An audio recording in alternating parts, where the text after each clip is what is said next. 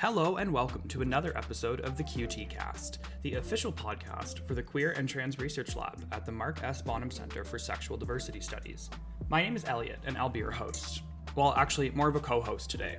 In this episode, I sit down with Rings and Tings project lead Tatiana Ferguson, project research assistant Jade Nielsen, and project community consultants Ava Simone and Vanessa Carter. Stay tuned to hear about the process of creating research by, with, and for Black trans women, the role of community in the Rings and Tings project, and also the general absence from an academic archive of Black trans women's positive experiences, kinships, and relations. Oh, and you'll get the scoop on a dating game being developed for African, Caribbean, or Black trans women coming later this year. You'll also be getting to sit in on an enlightening and open conversation about love, attraction, bravery, intergenerational guidance, and how community can hold, and even at times fracture, sense of identity. I'm so grateful for the stories our guests share with us in this episode, and I hope you are too. You can find a full transcript by following the link in the episode notes, and you can find links to learn more about the projects discussed, our guests, and the Queer and Trans Research Lab in the episode notes as well. Please share this episode with your networks, subscribe wherever you get your podcasts, and follow us on social for more. Just a heads up to listeners, this conversation does at times address violence against Black trans women, abusive relationships, and the trauma of anti-Black racism. Please take care while you listen. Oh, one last thing. Tatiana had asked me to share, for any of our listeners who may not know, that tings is an ethnic Caribbean way of saying the word things. Okay, without further delay, come hang with us on the QT Cast. Hi everyone, Tatiana Ferguson here, co-founder of the Black for Youth Collective. I'm also a community leader in residency for the Queer and Trans Lab. I'm here today with a few of the consultants on my project, Transcending Love, Rings and Tings. We also have the RA here, so I'll allow them to introduce themselves. And starting with you, Eva, how are you? Who are you? Who am I? I'm just me. My name is Eva Simone. I'm a trans advocate and performing artist.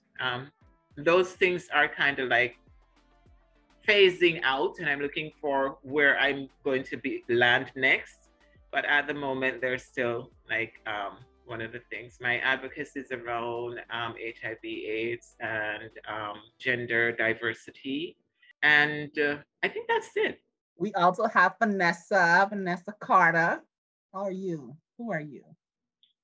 Hi guys, I'm Vanessa Carter. I'm a peer leader with harm reduction skills, and I'm a trans advocate for everything Black. Work. Our RA, Jade Nielsen. Hi, I'm Jade. I am working on Rings and Tings as an RA. Part of the Bonham Center for Sexual Diversity Studies. I'm finishing my undergraduate at U of T, a double majoring in history and sexual diversity studies. I'm so happy to be here with all of you. Thank you so much. Before we get into the thick of it, Tatiana, would you mind just giving our listeners another rundown of what Rings and Tings is, what they can expect from the project, and then if we just want to jump into a little bit about the development story, that would be awesome. Sure. So Transcending Love, Rings and Tings is a community-led project that seeks to examine the key motivators for African, Caribbean, and Black trans women as they negotiate relationships and love. We're exploring the themes of sex, love, and marriage in this project among trans women, Black trans women who are single, in relationships, or married, in a very innovative way, using digital technologies, using art-based approaches, and it's very much like community informed. So I have 4 consultants that's helping me to shape the project. The study is live. It went live last November, and we're still collecting data on African, Caribbean, and Black trans women in Canada. So that's a little bit about the project and what we hope to do with the findings.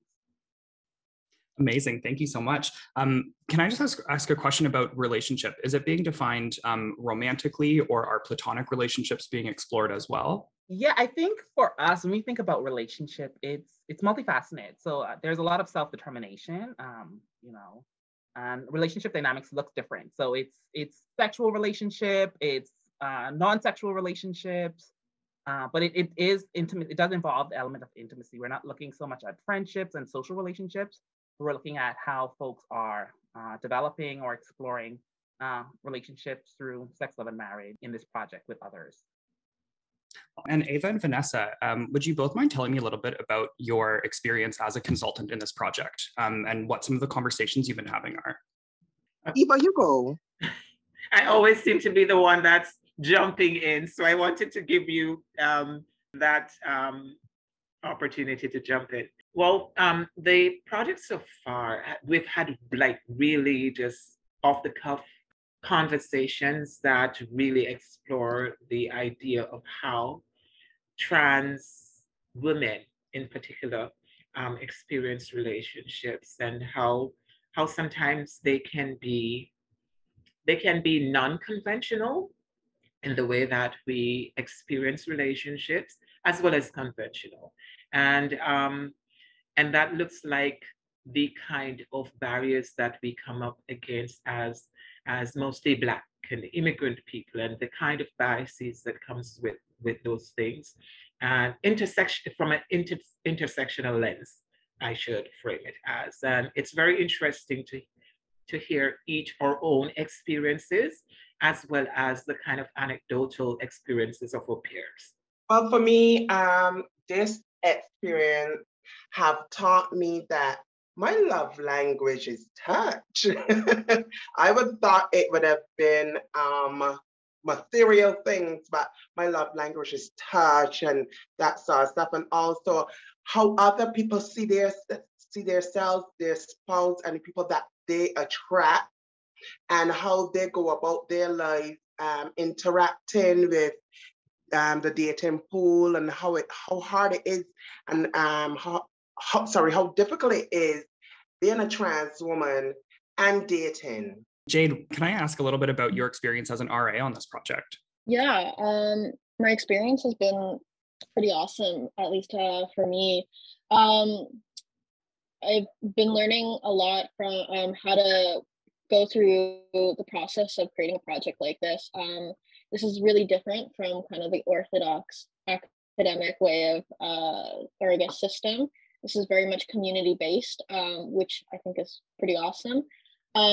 It's been really interesting learning about how to create focus groups, how to create these surveys, thinking about who you're focusing on and how to create data. It's also been just really interesting to hear about experiences, especially when we're having like our meetings amongst us. I've also learned my own love language, which has been pretty cool. And yeah, honestly, it's been a really awesome learning experience for me. And it's cool that I've gotten to work hands-on as well, not just listening, but actually doing things too. And Tatiana, last but certainly not least, what's your experience been like as the project lead for this? It's been amazing. I'm challenging myself to be more innovative with how I engage community in this work, and what does community-based research really mean for me. So I think it's a combination of things. So we did do literature review and environmental scan. So this is very much using existing knowledge on African Caribbean and Black trans experiences, but also hounding in on the things that's often omitted or missing from research. We've had a lot of conversations about appearance, and it was a big part of our work actually was unpacking what does that mean to be Black and beautiful. Like, what are the standards or the expectations of Black trans women, and how that could intersect with racism, how that could intersect with misogyny, how it could intersect with transphobia, when Black trans women's identities is always being juxtaposed next to other identities. So next to cisgender people, next to white people, next to non-Black people. And yeah, I think it's been a very innovative process, and I'm still being very creative when I think about knowledge translation. I've been talking a lot about this dating game, and the dating game isn't what you expect. I think a lot of times people don't want that, that quick fix, the matchmaker. So no, this dating game isn't going to be like that, but it's going to really use the evidence that has been gathered to inform the community, as well as to continue to raise awareness about issues that affect this demographic of women. That's so exciting. And what's the timeline going to be for the dating game, or is it still in development? Like, how much can you share for our listeners right now? Yeah, like it's still very much in development. There are like several concepts that I'm exploring at the moment. But I hope to launch it. I will be actually testing it with the Trans Youth Group organization that I've worked with in the past, the 519, that is here in Toronto, Canada. So there's a Trans Youth Group, and one of the coordinators had invited me there to to do a workshop. And I was like, oh, this is a good opportunity for me to see how folks respond to one of the suggestions or one or two of the suggestions for the dating game, without using the actual research findings, but the general concept. So yeah, but the actual game should be going live this spring. Yeah, I hope folks are interested in engaging in this experience with us. I'll make sure to keep our listeners up to date and informed on that so they cannot miss that, because I'm sure they won't want to. I want to circle back for a second, Ava, to something that you had said about both the unorthodox and the orthodox ways that trans women navigate relationships. I was wondering if you could give a little bit more detail on that. Well, in the orthodox way, it's usually centered around cishet identities and how those either are seen as from a heterosexual lens or heterosexual lens and or queer lens. And sometimes trans relationships are more beyond the intersections of being trans. It's more diverse in the way that we experience relationships. I know a lot of trans women who date other trans women and or cishet women. I know of trans women who date exclusively cishet men. I know of trans folks who date cishet and trans men. So there's a diversity in the way that we experience relationships, and it will kind of shade the way that we experience it and how we navigate our relationship. And this next question, I just want to toss out to the whole group. Generally, what is something that you hope to learn and or teach through this project? I would love for everyone to know that love is fluid and there's no wrong or right way. We can all love each other. What I have learned coming from a background in the Caribbean, and the roles are very heterosexual, coming up here, it has opened my mind to really think about giving somebody else that you want to see as a potential mate or lover a chance. And I found out within myself that I'm very attracted to trans men. Yeah, I think I think it's interesting, like both Eva and Vanessa shared. I think it's an exploration. There are common notions of, what trans women's experiences in general. But when that interacts with Blackness, it's like this project is really centering those experiences. And there is fluidity in gender roles, in positions and ways people are in those relationships. So I think it was important for this project to explore that. Like, whilst I would say our findings do suggest there is some heteronormativity at play, there's also variety. So there are trans women who also identify as non-binary. So even trans womanhood is not singular. There's this range. And we also explore some of the surgical procedures. So sometimes I think that's where the conversation often goes when we talk about transness. And there are trans people who don't desire surgical intervention, whereas there are some who have had it and others who are in that process. So I think it's been a unique way of us capturing all of this rich information on like sex and sexuality, on dating preferences, and really using community voice to inform how we collect that information. Can I just jump in for a minute on what Tatiana said about how the focus usually is the journey of transitioning when people hear trans. So people sometimes conflate the trans prefix to mean that of necessity people will, and this is the verbiage that I often hear from people outside of community, is transform. And that means an action of a process of modifying bodies to fit orthodox kind of sex and gender identity. The focus is usually on that, when the trans part is, from my perspective, is a journey. And it looks like a different journey for different people. Some people don't have no expectations of modifying their body through surgeries or medical interventions, and some people do. because that is important to them. It's each their own journey. And it shouldn't, I would like for people to take it away from that act of transitioning and more about the person's personal journey.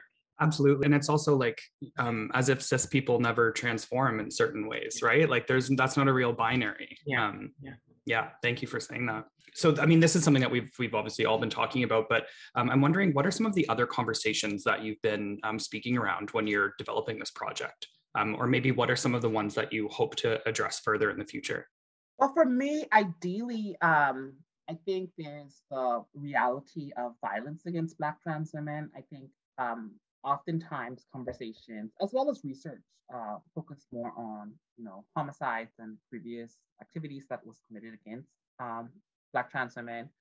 So I think there is that component of violence and, violence prevention that is of interest to me. I was very impressed with the conversations that we have been having around anti-Black racism and how that affects trans women's mental health. It's very much connected to how folks show up in community, how folks show up when they're dating, and the expectations that come. So the fetishism or the assumptions, the stereotypes that come when you're dating as a Black trans person. And it's, you can do your Google searches gets those stereotypes if you're interested in that. But it's going beyond that, going beyond the feelings of objectification and fetishism, are really looking at like, what are the key qualities, single women are looking for.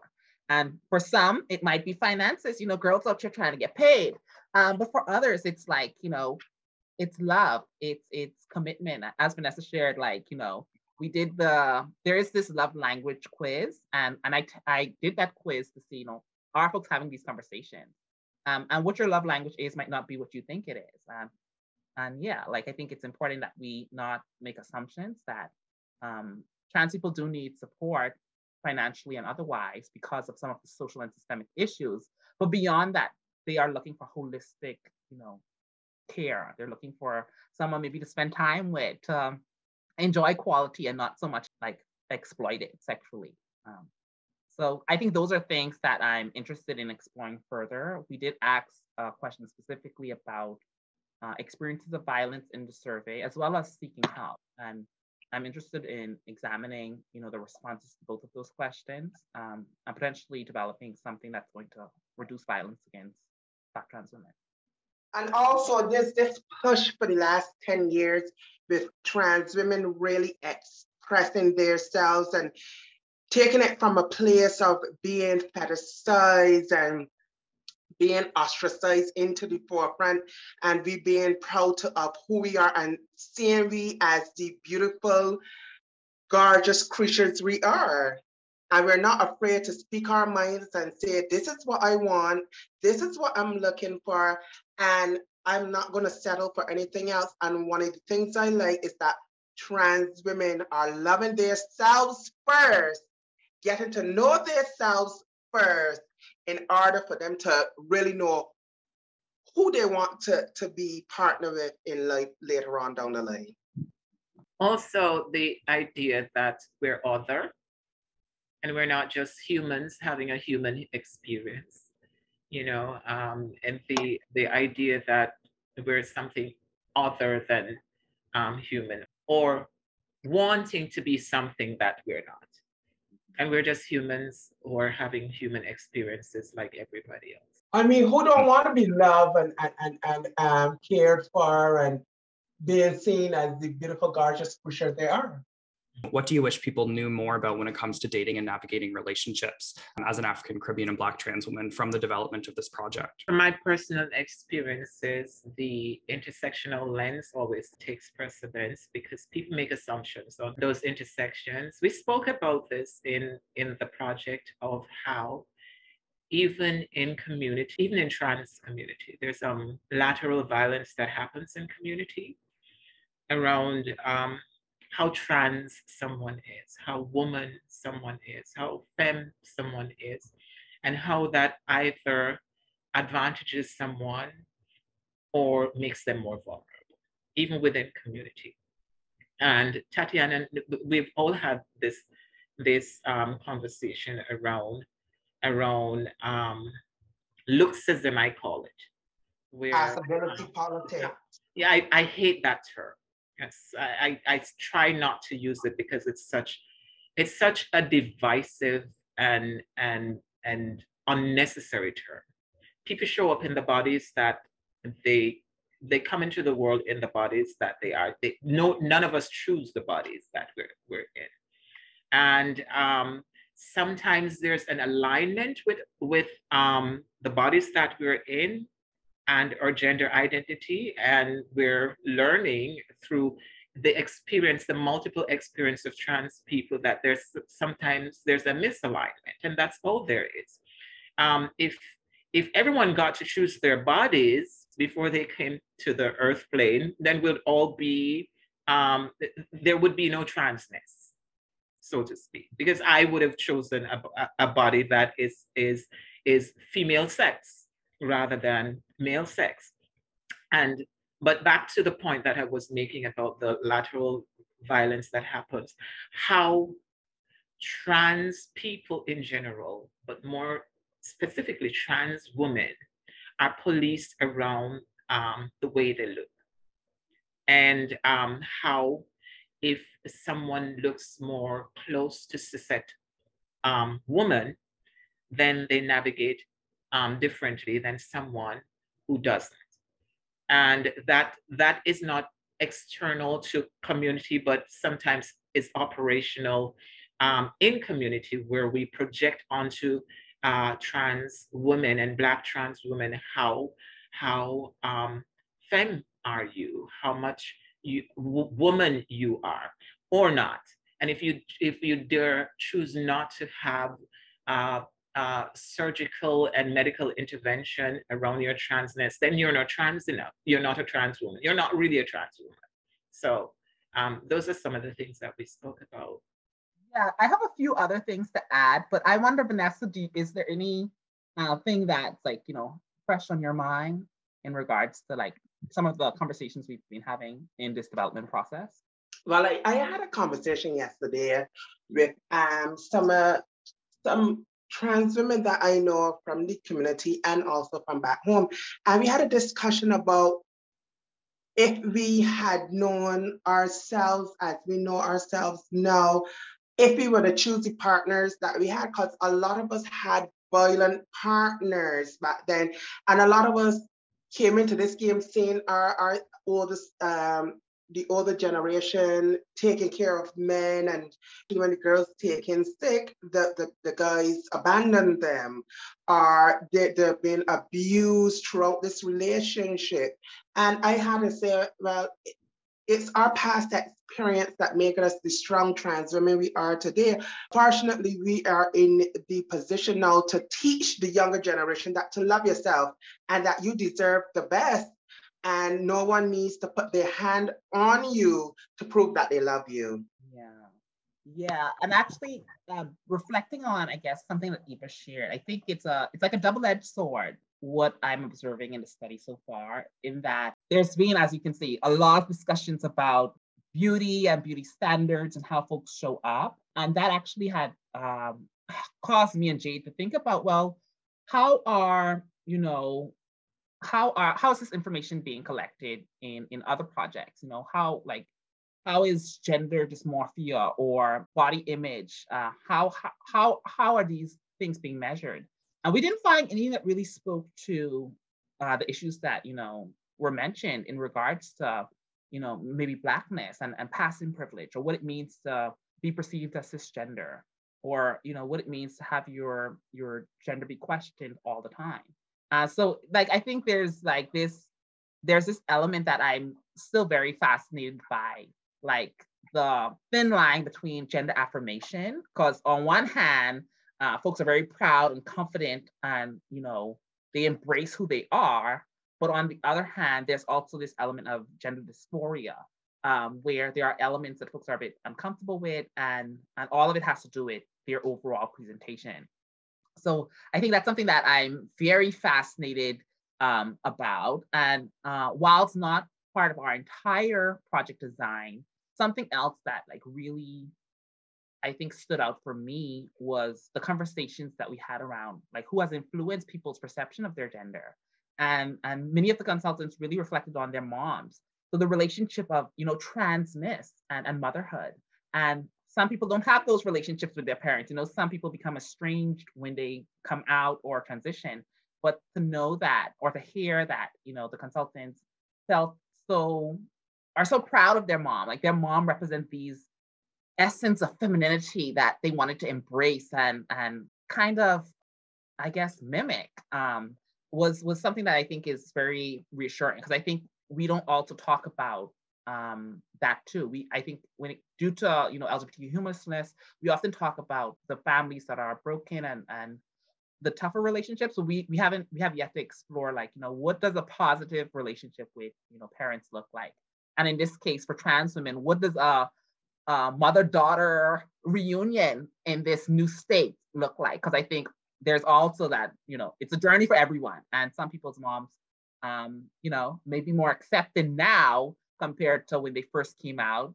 Some people may have not had an opportunity to make those amends, but I think it's still a discussion worth having. And yeah, I mean, I don't know. I really don't know if someone's going to take that work on, but I think that was a nice complementary discussion that we were having in this project.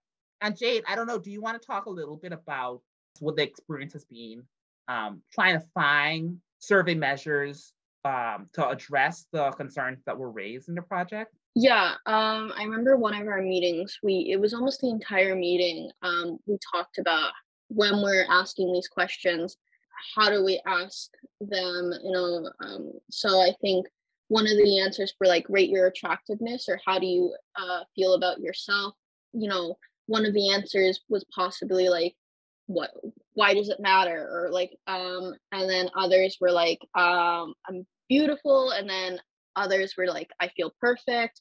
So I think we thought really deeply about the words that and the choices we use, and then how that might affect the answers in the quiz. And I think we did leave a box of self-describe, so you can create your own authentic answer if one of those doesn't fit. But I think when we look at the survey of the respondents so far, the answers are just so wide and different, and it really speaks to just how different we perceive ourselves. And so that was really cool to see in the surveys, and we talk a lot about that in our meeting. I just want to toss this out to everyone. Is there anything that sticks out as the most surprising thing that you've encountered about this project so far? My sexual identity. All of my life, I thought that I was transgender, which I am, but I'm also realizing that I'm also non-binary. That's amazing. Vanessa, if you wouldn't mind sharing just a little bit about that self-discovery, if you're comfortable. Yeah, I mean, Tatiana was touching on about how we see ourselves and how we navigate the world and that sort of stuff. I'm always a person that if I'm going out, I'm always glammed up and full and, but if I'm at home and I'm walking through my neighborhood, living my everyday life, I don't have on no lashes, no wig, no makeup, no earrings. Tatiana could attest to this because I met her the other day. And I get hit on more when I perceive myself. Look at my words. Because when I'm glammed up, the guys stay far, they will say, oh, you're beautiful, but they don't come and talk to me. But when I am a regular person walking through and navigating the world, I get hit on. When I went to meet Tatiana, and it was at Pink Station, at this Caribbean man came to me. We sat down, we had a whole conversation for 20 or a half an hour. And he never asked me my sexuality or anything like that. I don't know what his perception was of me, but for me, it was a normal conversation, and we bid our farewells, and that's it. And I realized, you know what? Yes, I may be transgender, but I'm also non-binary. I don't see myself as just trans. Thanks for sharing that. Has anything else come up that's especially surprising so far? It's not such a surprise for me.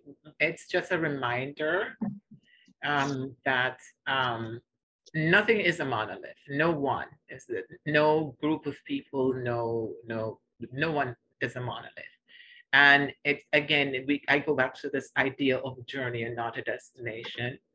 And there are, for some people, there are many iterations of self in that journey, as Vanessa stated. We're all on a journey, learning and unlearning something about self and other. And it looks like different things to different people, and that's okay. And I remember how hard it was for me to accept my transness. Coming from Jamaica and in a time and era when you're either heterosexual or gay, and there's no diversity in those poles in terms of gender and sexual identity. So I grew up always being told. No one bothered to ask me who I was and how I was experiencing life. They looked at me, a very femme child, had no option than to be femme, and just decided I was gay. And people told me that I was gay all my life. So I grew up until, I won't say until how old, I'm still 35. I'm just saying that. Until I migrated here, and then I'm looking around, and I'm in a place where I'm freer in terms of expressing myself and living my truth in terms of sexual orientation, and then it hits me what I was told I was not connecting with how I see myself in community, and it took me a long time to be brave enough to accept my transness, because I came into a place where it should be more freer, it should be all love, but trans women were being seen as other and not in a positive light always. And it took me a while to even though I've always had notions that I was not a boy, didn't know how to name it, but it took me a long time to kind of claim my transness. And that was kind of like, it still is a journey, and I still open myself to the journey of it. If I might say, I think one of the things that really popped out, oh, I'm sorry, my cat, really popped out to me was in my research, not only how little research there is on the experiences of Black trans women, but the research that I did see was always, like Tatiana talked about, was always in such a negative light. So the violence, the pain, and just kind of like all of the negative experiences, but I really couldn't find anything on the positive parts of being a Black trans woman. So nothing about love, nothing about family, nothing about really positive community. If it was talking about a positive community, it was a positive community in response to something violent or something terrible. So that's one thing that just really popped out to me doing all of my lit reviews and my research. Yeah, there are a few things I think that really stand out to me. Like, obviously I'm leading this project, so I think the fact that it is very community led, it's not me assuming what community needs are. I'm relying heavily on the insights from my consultants to help me put things into context. Like, when we talk about attraction, what does that really mean? Like, where's the discomforts coming from? When we talk about expectations, those key motivators, whether it's financial or otherwise, like where is that coming from? We have had conversations about, Black trans women and sex work, but we also didn't want to prioritize that because that would come under if you are motivated. Like, I think we're capturing like sex work in a way that's not stigmatizing. So some folks don't consider their clients their lovers. So that's a very different ball game. That is different. We've also had conversations about risk factors, like HIV exposure and STBBI exposure. And I think all of that information is very important.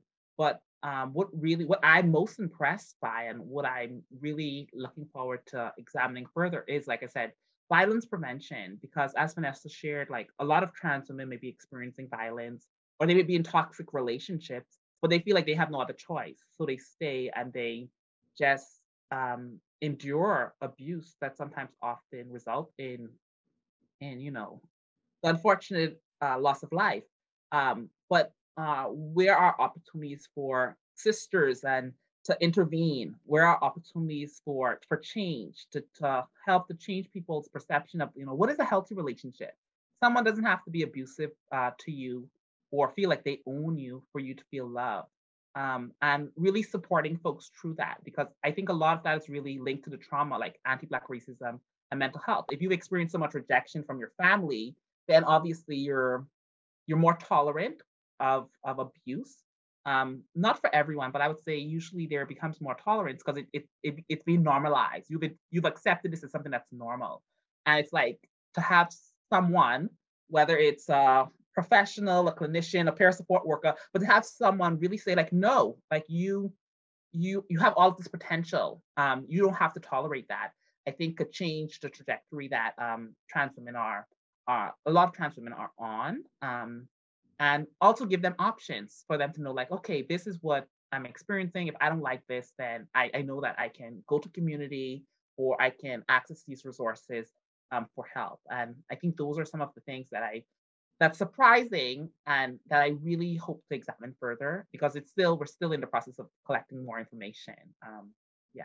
If our listeners want to support this project, is there any way for them to do so? Is there anything you need from people at this stage in development, or should I just drop a link in the episode notes and have people check it out online? Yeah, I think definitely we're still doing recruitment. We want to have a diverse sample. I think another thing that's a bit surprising, but not so much surprising, is the fact that our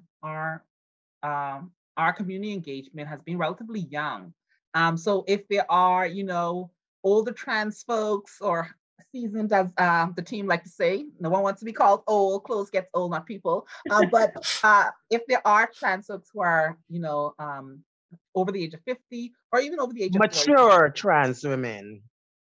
Mature it is. So if there are these women in Canada that will be interested in talking about, what their experience has been, aging as a trans woman, growing in love, or, disconnecting, prioritizing their own love life, we'd love to engage them in this study because our study has been pretty young.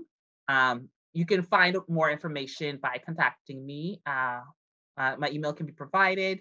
And yeah, sharing our materials. Like, we would really love to engage more trans women in these very important discussions about sex, love, and marriage.